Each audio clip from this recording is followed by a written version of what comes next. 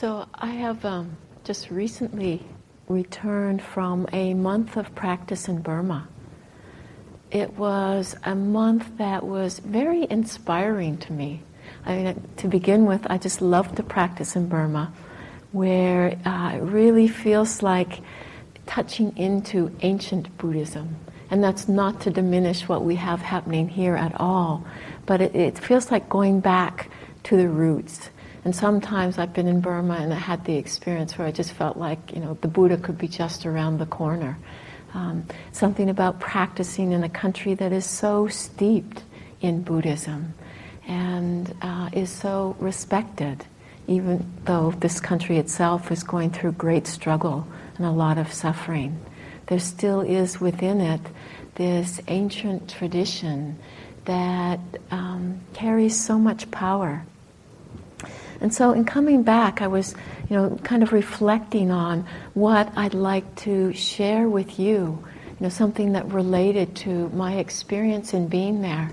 And it was kind of an interesting process for me, just to think, okay, what was it about? What came forth? What new understanding or what clarity may have come? And as I did so, what I started to see, what made most sense to talk about was what's called the 5 spiritual faculties. These are the faculties of faith, effort, mindfulness, concentration, and wisdom. And I think what had been quite intriguing to me in this process is this is, a teaching that we often hear about as we practice.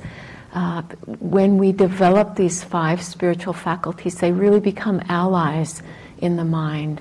And, quite free of anything I may have ever thought about the 5 spiritual faculties, there I was looking at my own experience coming out of a period of intensive practice, and boom, that was just what was there.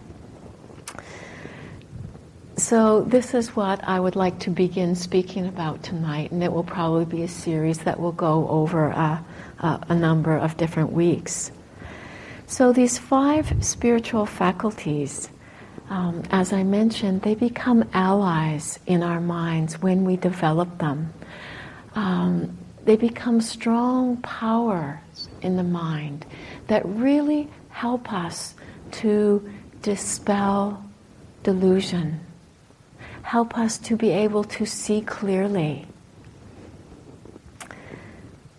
They help to bring about a balance in the mind, a balance where we find an inner harmony, where we find that we aren't so thrown off balance by the forces of greed, hatred, and delusion. When we don't have these allies in the mind, these habituated mind states that can keep reoccurring will tend to throw us into states of despair, will intensify suffering in our lives. But when we have these faculties actually working for us, helping us, we begin to be able to see clearly. We begin to be able to touch into an intuitive wisdom that can guide us in our lives so that we aren't tossed about, thrown about by the activities of life, thrown about by just the happenings in our own minds. On one level, these faculties are, basic faculties that we use in everyday life. For example, faith. In order to learn anything new, we need some degree of faith. As a small child, to learn to walk, we needed to have the faith that we could do it. Effort. We use effort over and over again anytime we want to accomplish anything, anytime we want to do anything. Mindfulness, we need mindfulness in order to connect with our experience in life and to know it. Concentration. We can concentrate on reading a book. We can concentrate on watching TV. Wisdom. We need basic intelligence just to move through life. And yet these same faculties can be used in a way that will guide us towards the deepest truth in life. These faculties will be able to guide us towards an understanding that can free the heart and mind.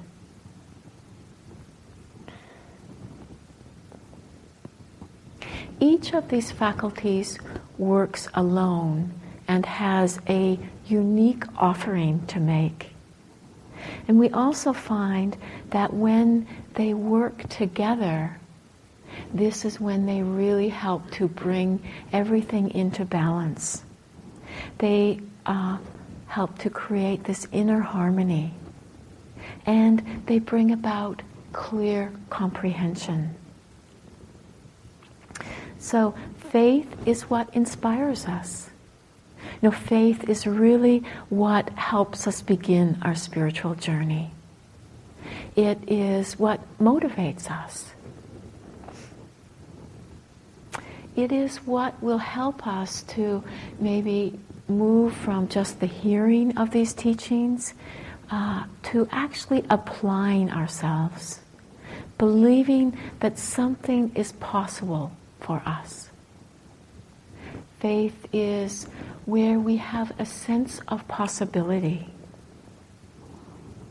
Effort is what will help us to stay sustained upon this endeavor. It will help us to keep going, to persevere. And this is regardless of whatever obstacles we may run into.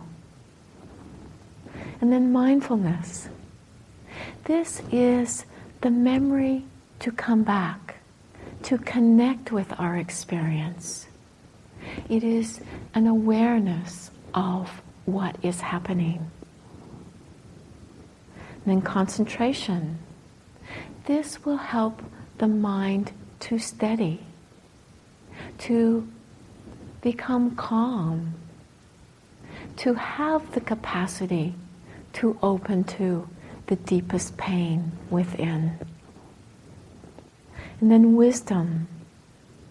This is where we touch into an intuitive intelligence.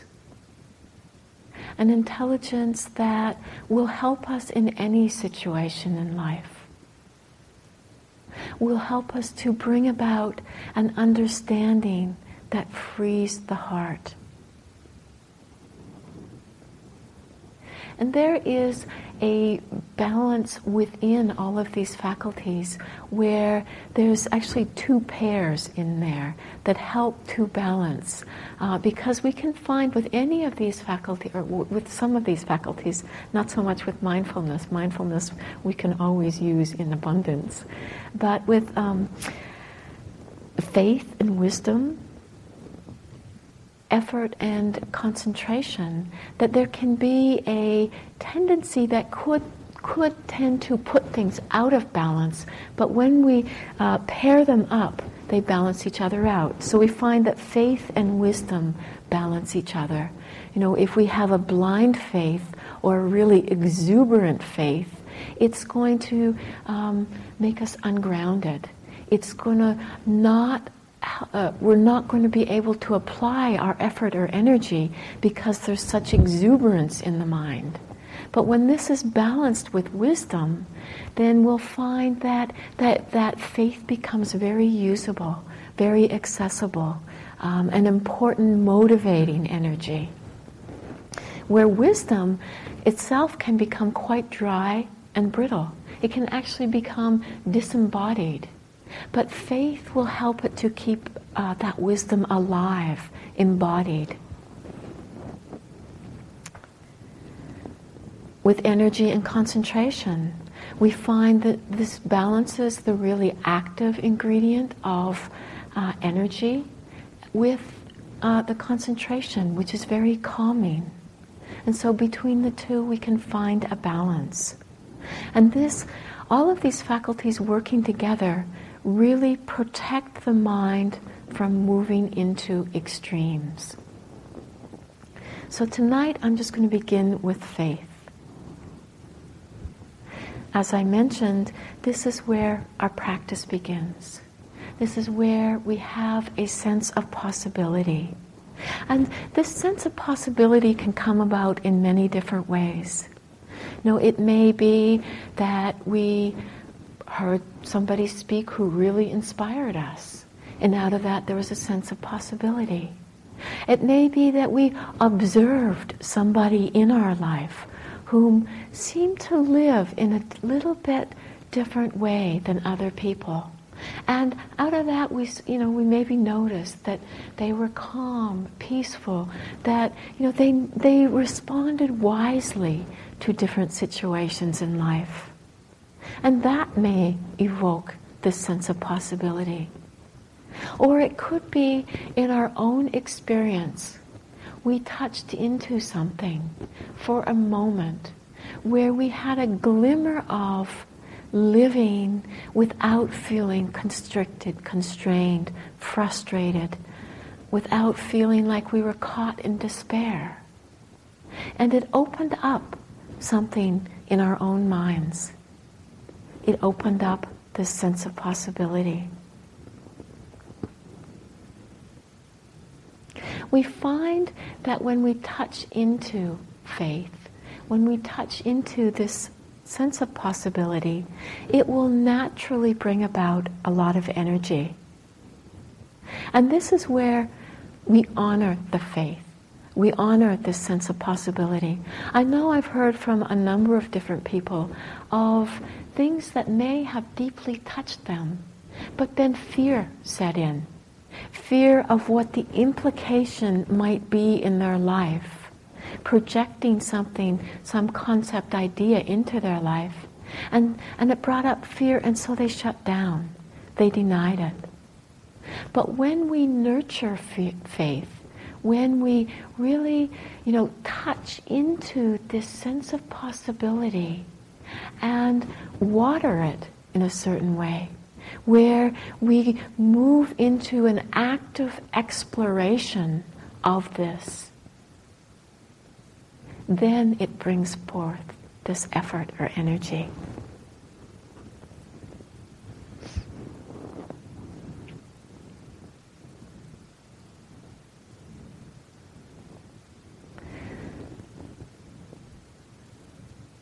I'd like to speak just a little bit about the word faith itself, because for many of us, we may hold it in a way that is a little bit limited, more limited than how it's actually meant in Buddhist teachings.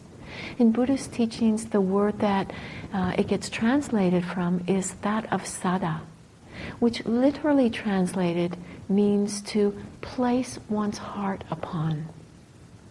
It's where there is a strong sense of trust, confidence, reliability in giving our hearts over to something.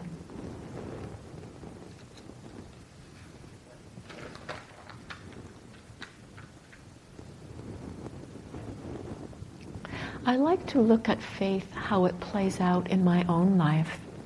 And certainly, in this last month that I had in Burma, I experienced a huge surge of faith. And I know when I come back and I speak after having been on retreat myself, I'm often afraid I'll start to sound like a born-again Buddhist. Such can be the strengthening of faith. And that's what, it just comes up so strong. So what happened for me that inspired me so much on this trip was I went to a center just outside of Yangon. It's a Shweyamin Sayadaw meditation center. Shweyamin Sayadaw was a teacher who died only a few years ago, and he lived, I forget whether it was 88, 92, how old he was when he died, but he was pretty old. And he was a very well-revered monk. I have heard people say that he was an arahant. I have no idea.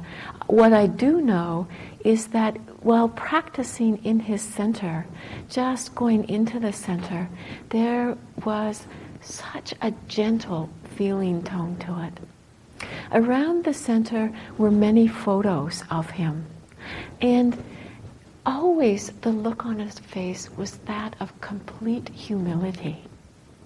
And everything I heard about him while I was there, and I felt grateful that there were many stories told about him, but just everything pointed to someone who was dedicated to truth, dedicated to wisdom, understanding, and made every possible pursuit of that in his life, and never stopped until the day he died. He kept going. And for me, this just brought up a deep sense of faith. The teacher there now is Sayadaw U Tejaniya, someone whom, he when he was born as a small child, he grew up with Shwemen Sayadaw as, just almost like a father figure in his life. And, grew up always hearing words of wisdom from this teacher.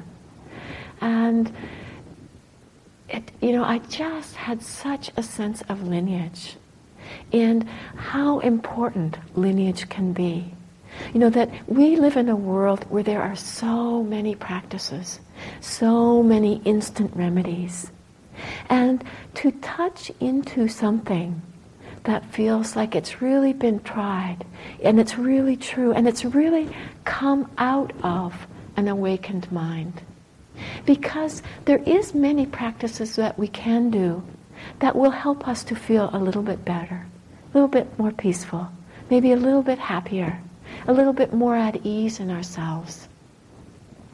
But to do a practice that can keep you going, that can keep you looking into the workings of this body and mind, to find a way of being that is in accordance with the way things are. To me, it's just so inspiring. And I really felt a deep trust there, so that when I received instruction, there was a trust that, kept me from being caught in the place of skeptical doubt. Does this work? Is this okay? Will it work for me? How am I doing? This constant evaluation. But just really helped me to step into this place of give it a try. See. Just enough trust to really put into action the teachings that I was hearing. And, Shwemen Sayadaw taught a slightly different slant to meditation. There is many different angles to, we'll find that we can come at liberation through the Buddhist teachings. And we will probably all resonate in different ways. And so this was just a slightly different slant, which for me was kind of exciting, interesting.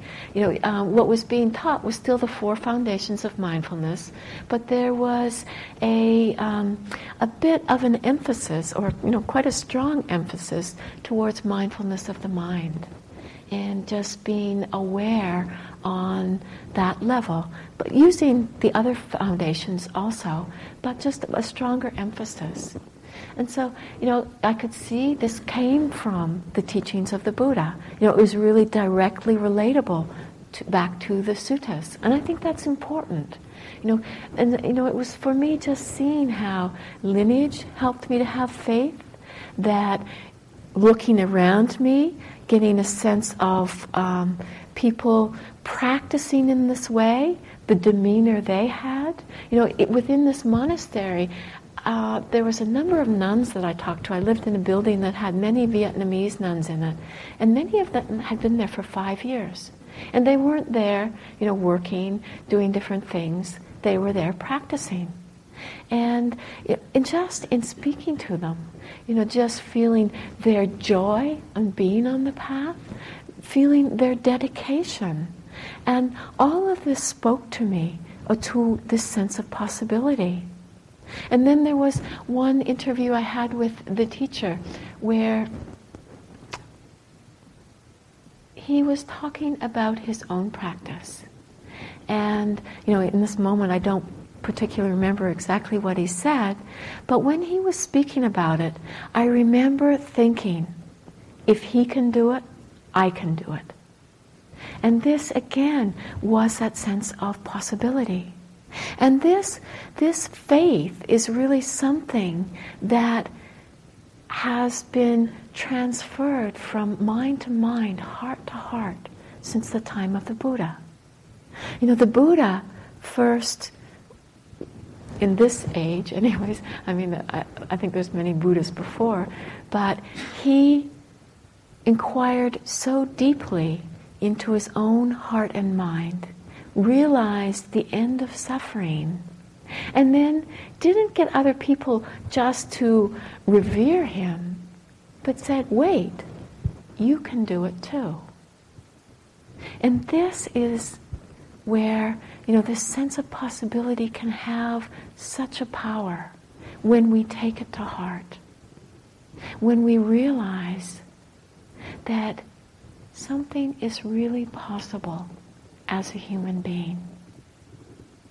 That however deep our suffering may be, however long we have been lost, there is a way out.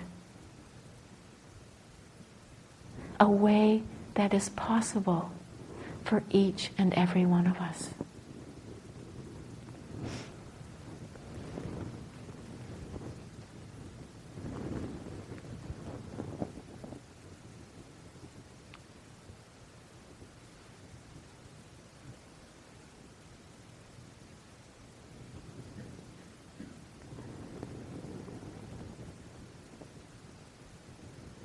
So faith has within it the qualities of trust, devotion, a confidence, and a clarity of mind that is able to dispel doubt. So to see if we can hold it in a way that isn't as if we need to have some belief, but it's really learning to turn our minds towards that which is reliable and having confidence in it.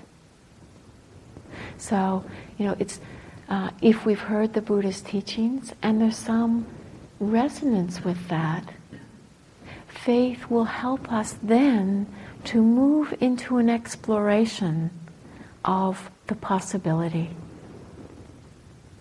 I'd like to speak a little bit about all of these qualities that faith has, just to help us to keep it in an open light. So this quality of trust, it's really crucial. Or we will try to live our lives from within the confines of the known, what we know. It won't allow us to move into the mystery of life. It won't allow us to move into the unknown. No, we'll always be trying to keep ourselves safe and secure. But when trust is present, we find there's an openness of heart, an availability. The word trust itself means to rely on without fear or misgiving. In our misguided habits, we try to rely on that which feels solid, is rational, and can be scientifically proven. And so trust requires kind of a tightening or a loosening of the grip that we so often have on our lives. We need to be able to relax. Trust is really interesting because someone can't tell us how to trust. we have to find out for ourselves. People can point the way towards what trust is like, the benefits of trust. But until we relax within our own being, we won't know trust. There's one thing that I've done in my life that really helped me get a tangible sense of trust, and that is floating in a warm ocean. Now, if you're scared in oceans, or if the water's cold, or if there's big waves, this might not really work. But if you're in an ocean on a calm day that is warm, and you lay floating on your back, and you simply let yourself be held. This was actually a practice I did in a point in my life when I'd been very sick. And I had this practice where every day I just made myself open. I can't say made myself, because you can't make yourself open. But just to find a way that I could, for a moment, let there be this deep relaxation. And at this time I lived by the ocean. So, on those warm days, I would lay there floating and just let myself be held. And when we have trust, we can relax and let ourselves be held by the Dhamma, by the truth, by the lawfulness of life. When we do this, there is such an ease, a peace that comes. And, when we really let ourselves be held, we still will encounter difficulty. But we'll have more faith, more trust that we have the capacity to meet this moment.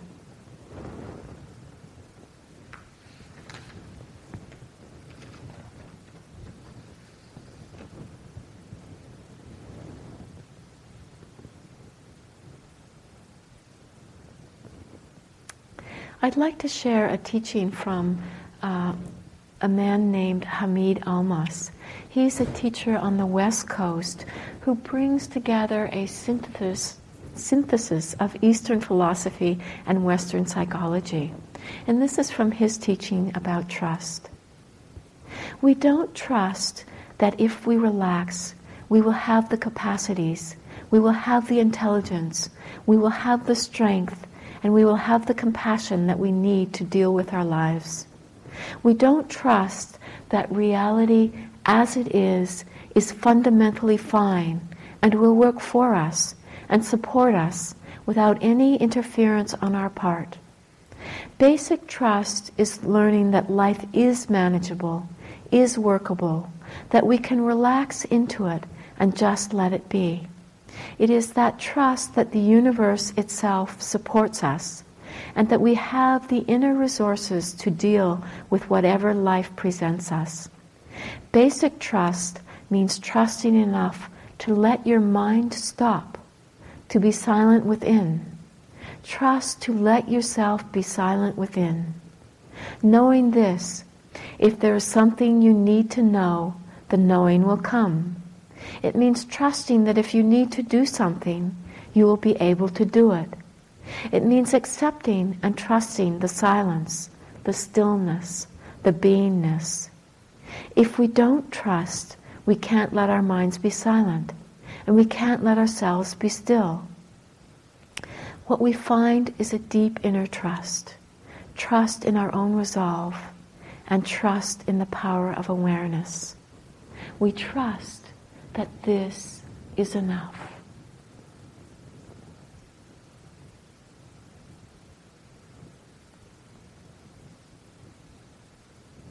Trusting that this is enough, that we have the intelligence, we have the wisdom. What happens? We get tight, contracted. We don't have access to that wisdom. We get afraid. But as our faith strengthens, as trust strengthens, it brings a spaciousness that we can touch into this intelligence, this wisdom. Trust is really the opposite of the grasping mind, the wanting mind. In our practice, when we have trust, we find that we can turn up for our experience no matter what it is. It doesn't mean our practice will only be pleasant. But we trust that in meeting this moment, that with whatever amount of mindfulness we have, that this is what will ultimately help us. We find that we can trust in the power of awareness itself. And, when we go through really difficult times, this is a time we can really put this to the test. What happens if you're really in pain and you just start to pay attention to it? You don't try to manipulate it. You don't try to change it. But you just know it. Our whole relationship changes to it. We're no longer caught in feeding the story. We're no longer caught in trying to define ourselves by the experience. There's a simple knowing that happens. And when we're really resting in that knowing, we're not fighting, we're not struggling. It's like stepping into the fire rather than running from the fire. And when we do this with awareness, when we do this with mindfulness, we find a coolness of mind. We find a refuge.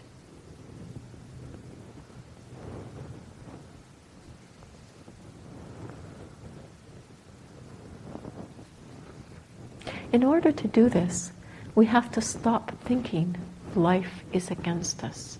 Others are against us. And we just have to honor our experience, whatever it is.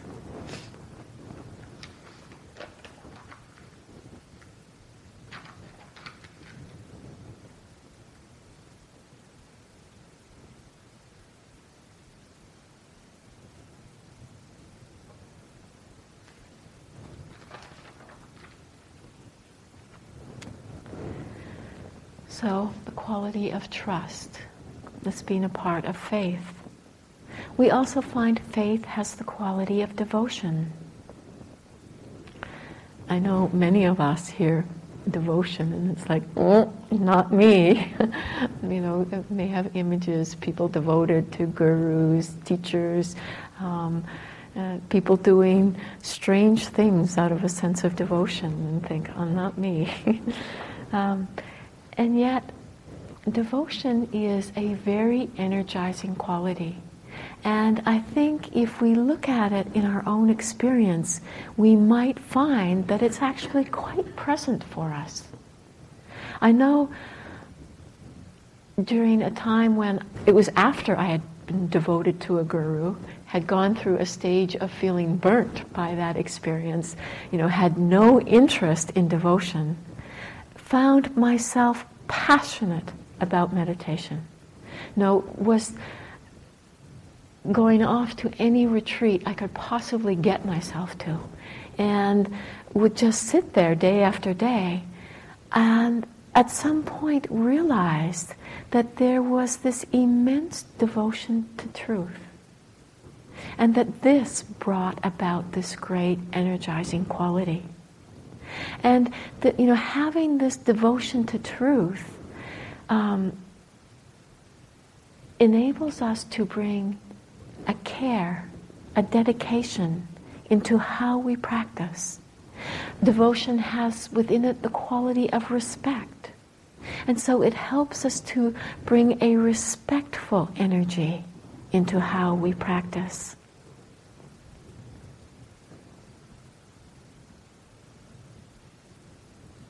It really allows us to practice with full heart. This is really, devotion is that movement of giving the heart over. So it's really that active ingredient. And, it can be as simple as being devoted to truth. Suzuki Roshi, a well-known Zen master, once said, moment after moment, completely devote yourself to listening to your own inner voice. Now, this may be a way in which we can relate to this word devotion. Sometimes we will find devotion plays itself out through, it could be, an image of the Buddha, or it could be a teacher that we have a lot of admiration for. And this, again, can help invoke this sense of possibility so that it doesn't feel so remote, so distant. It acts as a bridge to really strengthen this sense of possibility. We might find that this quality of devotion strengthens as we practice. And this strengthens when we get a growing sense of appreciation and gratitude. Where in our own experience, we discover things for ourselves that we've heard in the teachings and just feel immense gratitude that there's people there, teachings there, to help us understand what way to go. If we had to figure this all out from scratch for ourselves, there's so many ways the mind can trick us. It could take a very, very long time. But, we can have this sense of appreciation that there is a whole lineages that have been devoted to this. And, we can find immense respect comes. I'd actually like to share something from Ajahn Mun. Ajahn Mun was a Thai forest monk who was said to have become fully awakened. And what I want to read you comes from, hopefully I can read it, comes from something that happened on the day or evening of his enlightenment. And this is, after some realization. He said, this is...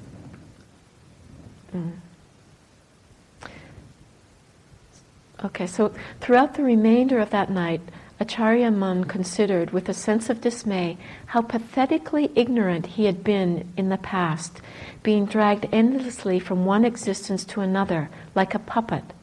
He wept as he thought of how he finally came upon a pool of crystal clear, wondrous tasting water.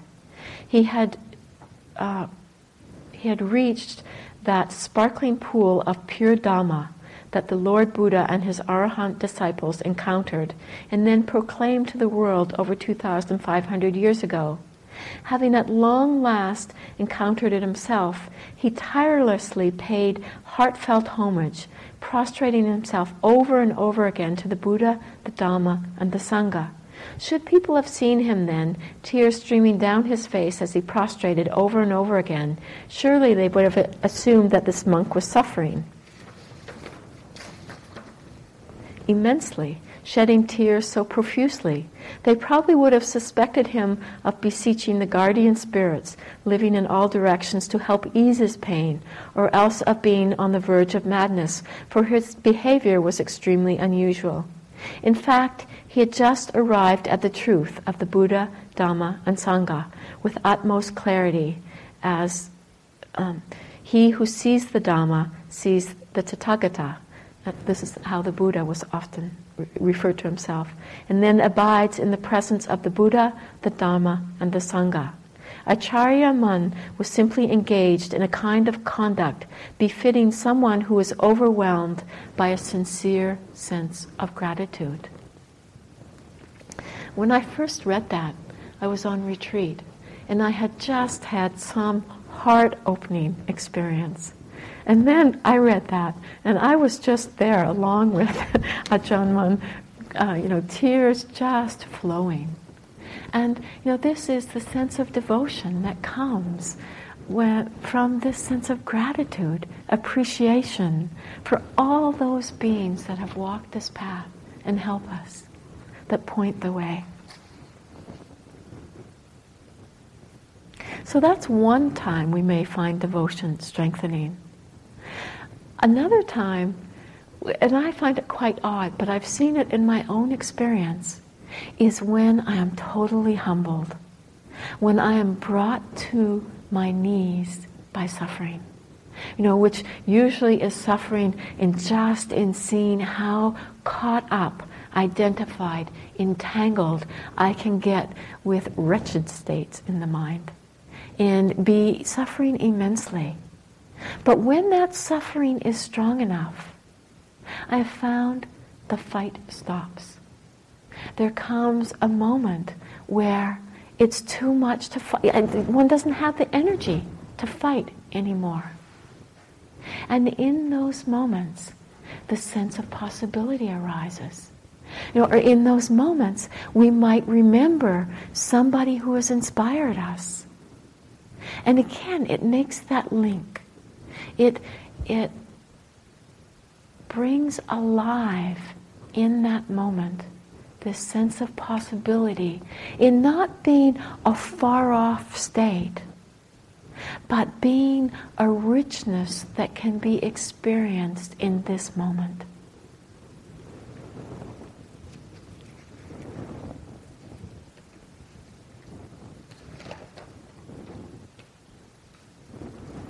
I'd like to share a poem by an Australian cartoonist named Michael Lunick. He's quite well known in Australia, and I've always liked his cartoons, his poetry. He writes a lot of poetry because they seem to have a dharmic twist to them. And so I'd like to share this one. When the heart is cracked or broken, do not clutch it, but let the wound lie open. Let the wind from the good old sea blow in to bathe the wound with salt and let it sting. Let a stray dog lick it. Let a bird lean in the hole and sing a simple song like a tiny bell, and let it ring. These moments of suffering that we encounter in our life can really be a place where we find the arising of faith, when we can be open and vulnerable in these moments. The Buddha actually said that suffering was the proximate cause for the arising of faith. And it's really contrary to what the mind might think. And so, just don't gloss over these moments of suffering. Pay attention. Let your heart be open. Let it be exposed, be touched. This is where something is possible.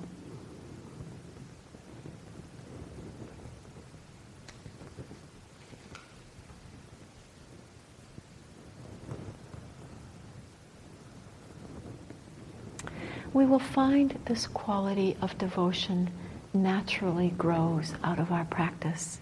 And it's really the juice of our practice. It's the energizing quality. Actually, a friend just said to me today, it's the energizing bunny of our practice. So devotion, another aspect of faith. Confidence. Confidence as it relates to in faith is not what we often think of, someone being confident. They might be full of pride, arrogant, can appear as if they're very confident. But more what we find is that we become confident in what we place our hearts upon. And this really happens in a retreat setting, where we are applying the teachings as we sit here, moment by moment in our experience. And then, we really begin to have verified faith. We've seen things for ourselves. And out of that, there comes this confidence. And what will happen then is this confidence will help us when we meet even bigger obstacles. That we won't be so quick to, just go, I can't do it. That we will have the confidence. We've seen, we might in our practice experience some states of mind that have been a problem to us, that we've been caught in over and over again. And then suddenly we begin to see that we don't need to identify. It's just a mind state, and it's just like any other experience. But then there's these other mind states that are so deeply wedged and we're so fearful of that we feel like, no way, can't handle, that's different. But because of the confidence we've gained through being with, maybe a light form of wanting, and we've really been able to recognize it just for what it is, that helps give us the confidence to be with that which is much more fearful, much more deeply habituated. It helps us to be able to stand steadier. So it's a really important quality to call forth in our practice. And so, sometimes by way of gaining confidence, it can be helpful to actually reflect on times in our practice where we have had confidence, where we were able to be steady, where, we could let our experience be supported by wisdom.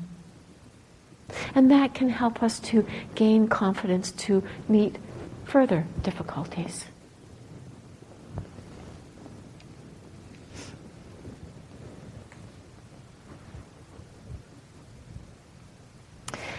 So confidence being another aspect of faith. What we find when we have trust, devotion, confidence, that there actually comes about a clarity of mind that is able to dispel doubt. We gain the courage, the confidence to move into unknown territory. And often, if we don't have that strong confidence, we move into unknown territory, this is where doubt will come in.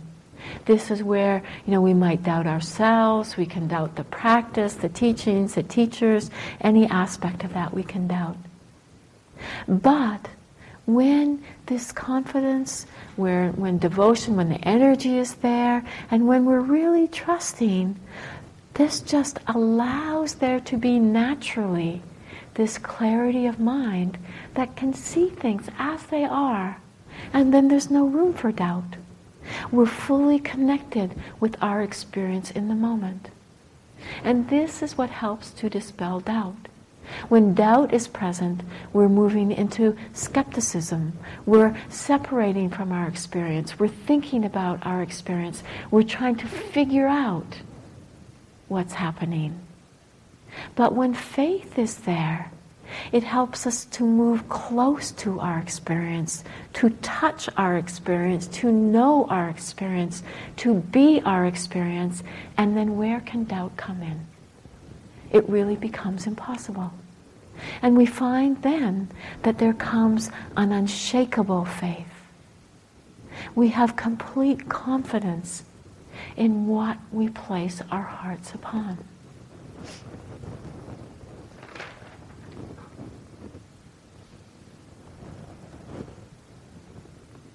It is normal that as we walk this path, we will come across doubt.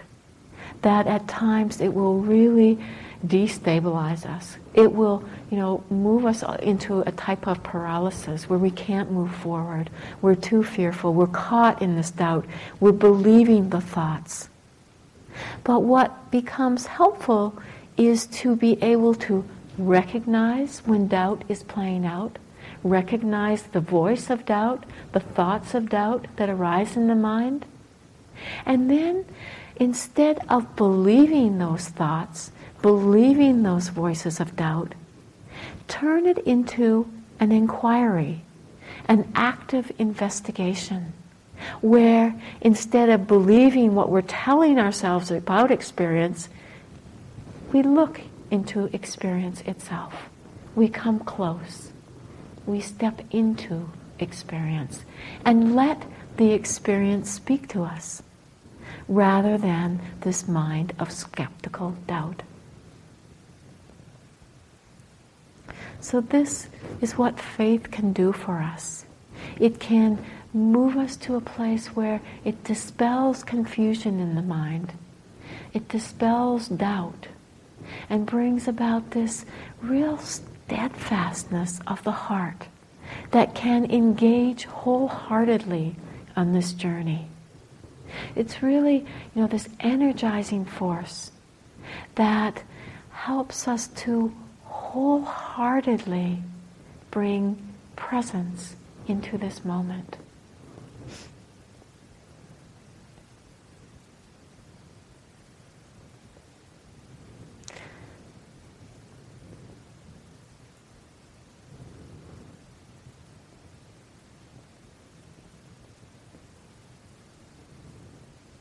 So faith, having the qualities of trust, devotion, confidence, and a clarity of mind that is able to dispel doubt. Faith being the first of the 5 spiritual faculties. Really what helps us begin our journey and helps us to keep motivated, to keep going, to keep walking on. Faith will help us to be able to rest on this journey so that it is not a constant battle. It helps us to drop into the place of trust. Trusting that who we are, what we have, is enough. So let's just sit for a moment.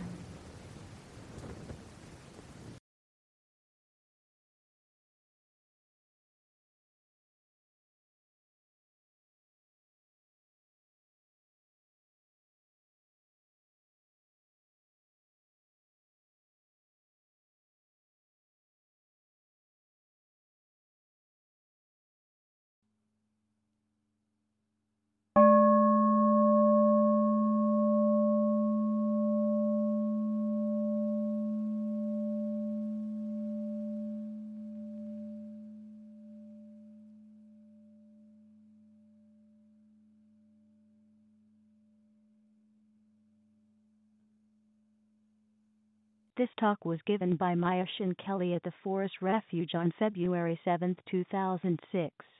It is an offering of the Dharma Seed Audio